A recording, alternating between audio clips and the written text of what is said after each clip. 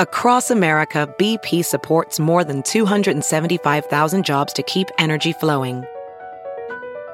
Jobs like building grid-scale solar energy in Ohio and producing gas with fewer operational emissions in Texas. It's and, not or. See what doing both means for energy nationwide at bp.com/investing in America. A Wyoming mother of two moved to Alabama to try to get a fresh start, but her family says they haven't seen or heard from her in 2 months. 33-year-old Katie Ferguson was last seen alive in Truman, Arkansas in early October. She was on a cross-country road trip with her 2 young children. Also on the trip was Ferguson's ex, the father of her kids, Adam Aviles Jr. Aviles and the girls made it back to Wyoming, but Ferguson was not with them. Her mom reported her missing, and when police started investigating, they found a Dodge Durango registered to Aviles, abandoned with trash bags blocking the windows. When deputies got inside, they say the front passenger seat was missing, and there were Clorox wipes and the smell of blood. Deputies also found a Glock pistol with live ammunition. They ended up arresting Aviles on one federal charge of being a felon in possession of ammunition, which could put him away for more than a decade. But they haven't charged him in relation to Ferguson's disappearance.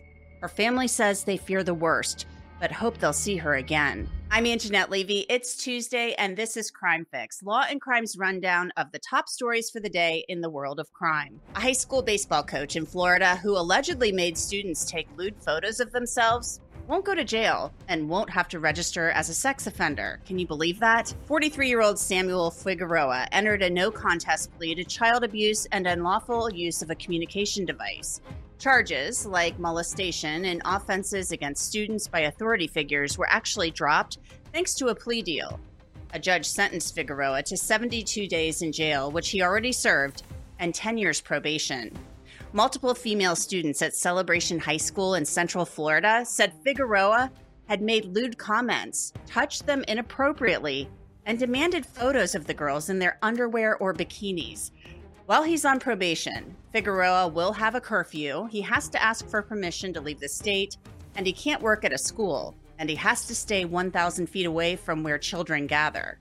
This next story is so sickening and disturbing, it's literally one of the worst things I've heard in a while. Patrick Medlin was sentenced to 3 life sentences for kidnapping, raping, and torturing a woman and subjecting her 13-year-old son to it. Medlin was found guilty of charges of first-degree rape by instrumentation. That means he actually used something to rape this woman. He was also found guilty of maiming, possession of child pornography, and other charges. Prosecutors in Tulsa County, Oklahoma, said the victim was zip-tied, raped and assaulted using a baseball bat, alligator clips, a hammer, and pliers. This happened in April of 2020, but COVID delayed the trial until September of this year. Those 3 life sentences should tell you this guy is one of the worst out there. Protecting yourself and your loved ones is really one of the most important things that you'll ever do in your life. And this little thing right here, Palm Pepper Spray, can help you do just that.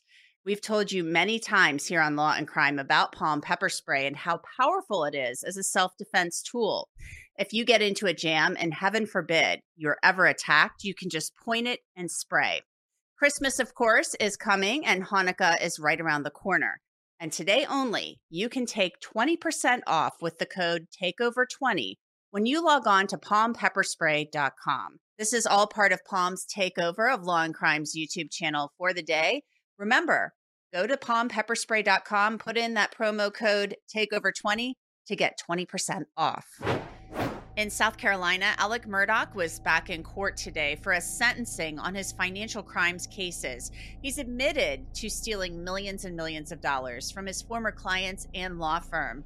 And the clients he admitted to swindling, one a lifelong family friend, had some very, very harsh words for him. Take a look.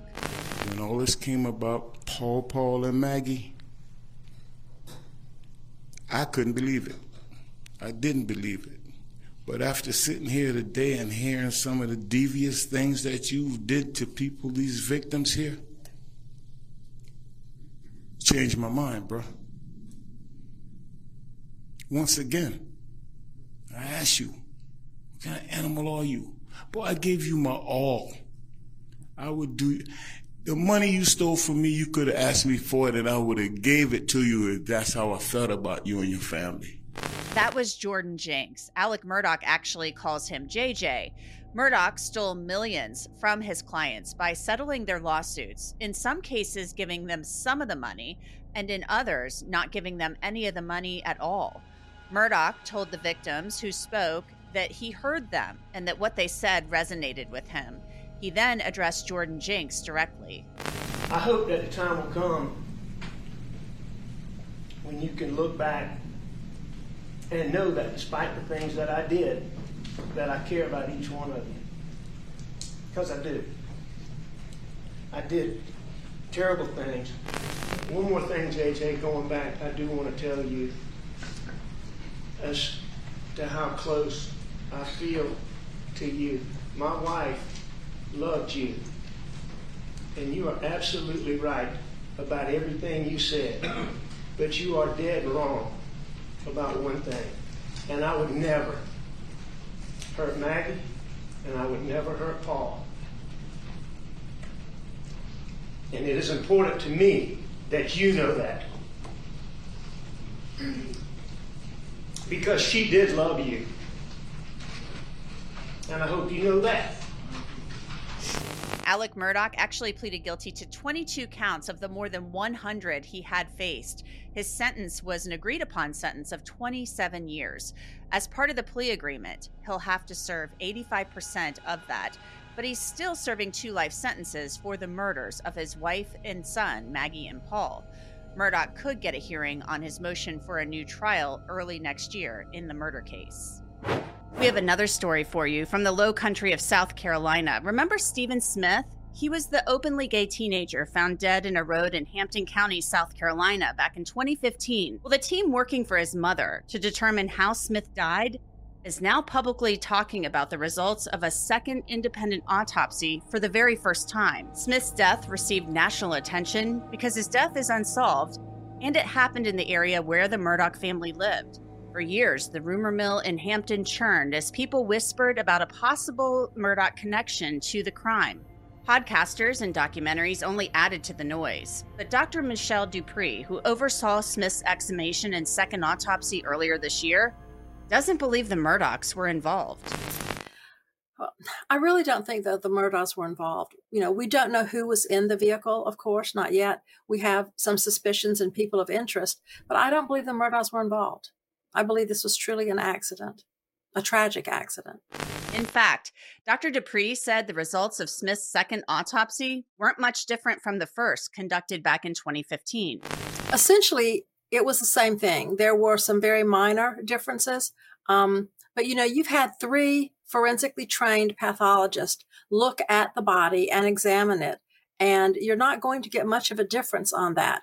The interpretation may be a little different, but essentially it's the same thing. We found no injuries whatsoever below the head, other than a little bit of road rash on his arms, which you would expect.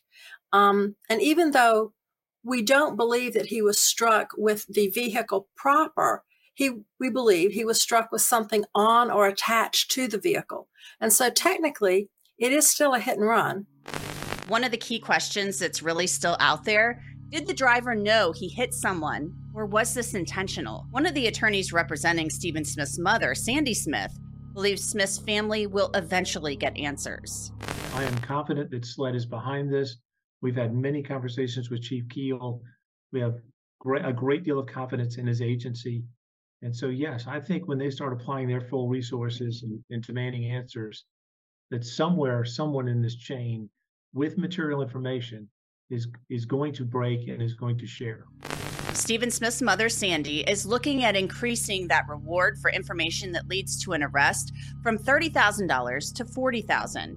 Anyone who has information about Smith's death is asked to call the offices of Bland Richter or to call SLED. Professional welder Shayna Ford used VR training developed by ForgeFX to hone her skills as a welder. The more time that you spend practicing it, that's what separates a good welder from a great welder. VR training can help students like Shayna repeatedly practice specific skills. Virtual reality definitely helps because the more muscle memory that you have, the smoother your weld is. Explore more stories like Shayna's at meta.com/metaverseimpact.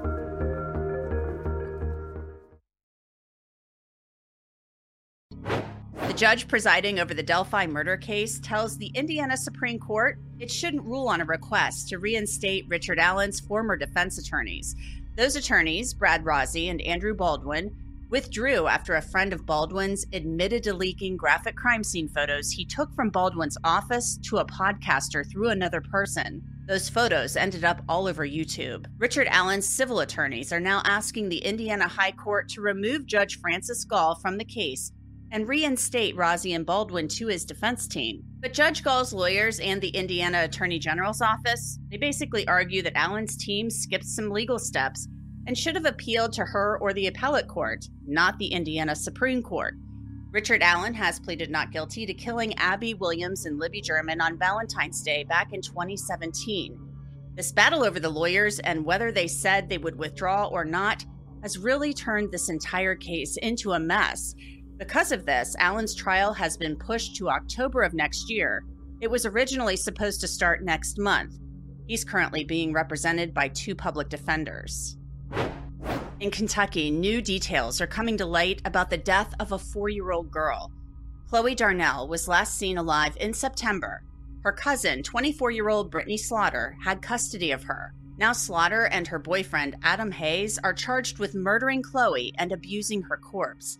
During a preliminary hearing yesterday, a judge heard testimony that Slaughter and Hayes had a history of abusing Chloe. WKYT in Lexington reported that Hayes and Slaughter initially told a deputy investigating Chloe's disappearance that she had hit her head and they were too high to call 911 for help. But at the hearing, it came out that Hayes would actually discipline Chloe very severely for doing things a normal 4-year-old does, like wetting her pants. Chloe's cause of death hasn't been determined yet, but a preliminary autopsy revealed she had fractures to her skull and ribs. Experts are still trying to determine when those injuries occurred. And get this story is pretty unbelievable as well. A man who was just released from prison after serving more than 30 years for murdering 2 pregnant women is actually back in jail, accused of murdering his wife. Joseph Wingard was released from prison in Illinois in January. He'd been serving time for the murders of those 2 pregnant women in the 1990s. Then in June, someone found Wingard's wife, Lone Williams, shot in the abdomen at her home. She died at the hospital.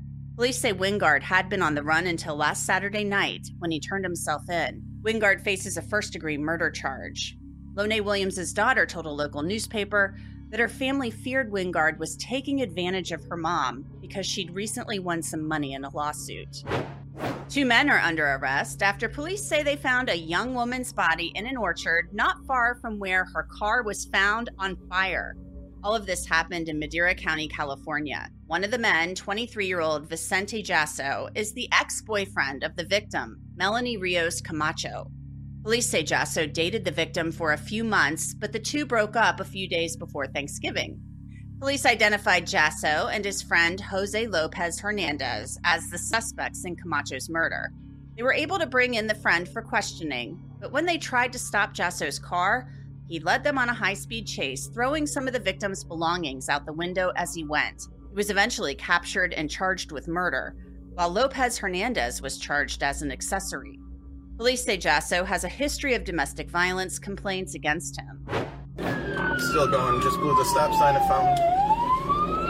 So you're looking at a slow-speed chase in Ann Arbor, Michigan that involves a stolen forklift, and guess who's behind the wheel of it? A 12-year-old. Yes, police say that boy stole the forklift from Forsyth Middle School and drove it around for more than an hour with police and sheriff's deputies following him with their lights and sirens on.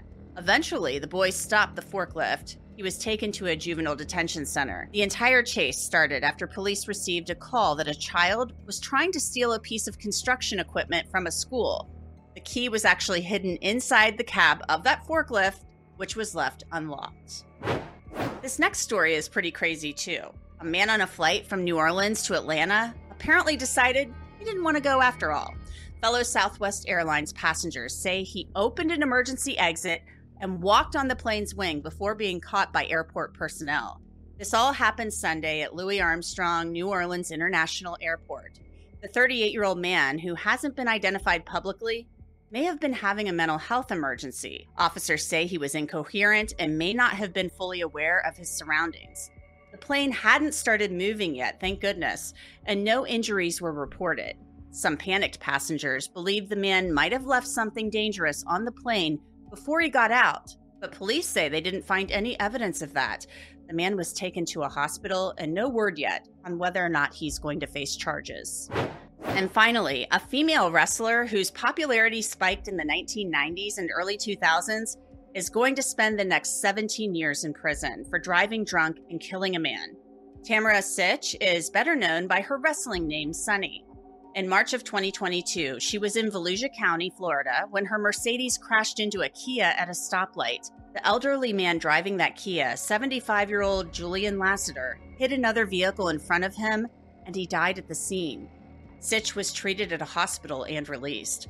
Officials say her BAC was 0.28. That's more than 3 times the legal limit. In August of this year, she pleaded no contest to DUI resulting in damage to a person and was sentenced to 17 and a half years in prison. And this is not Sitch's first DUI. In fact, she'd been arrested for at least 6 previous DUIs in multiple states. And that's it for your Crime Fix for this Tuesday, November 28th, 2023. I'm Anjanette Levy. Have a great night. We'll see you tomorrow.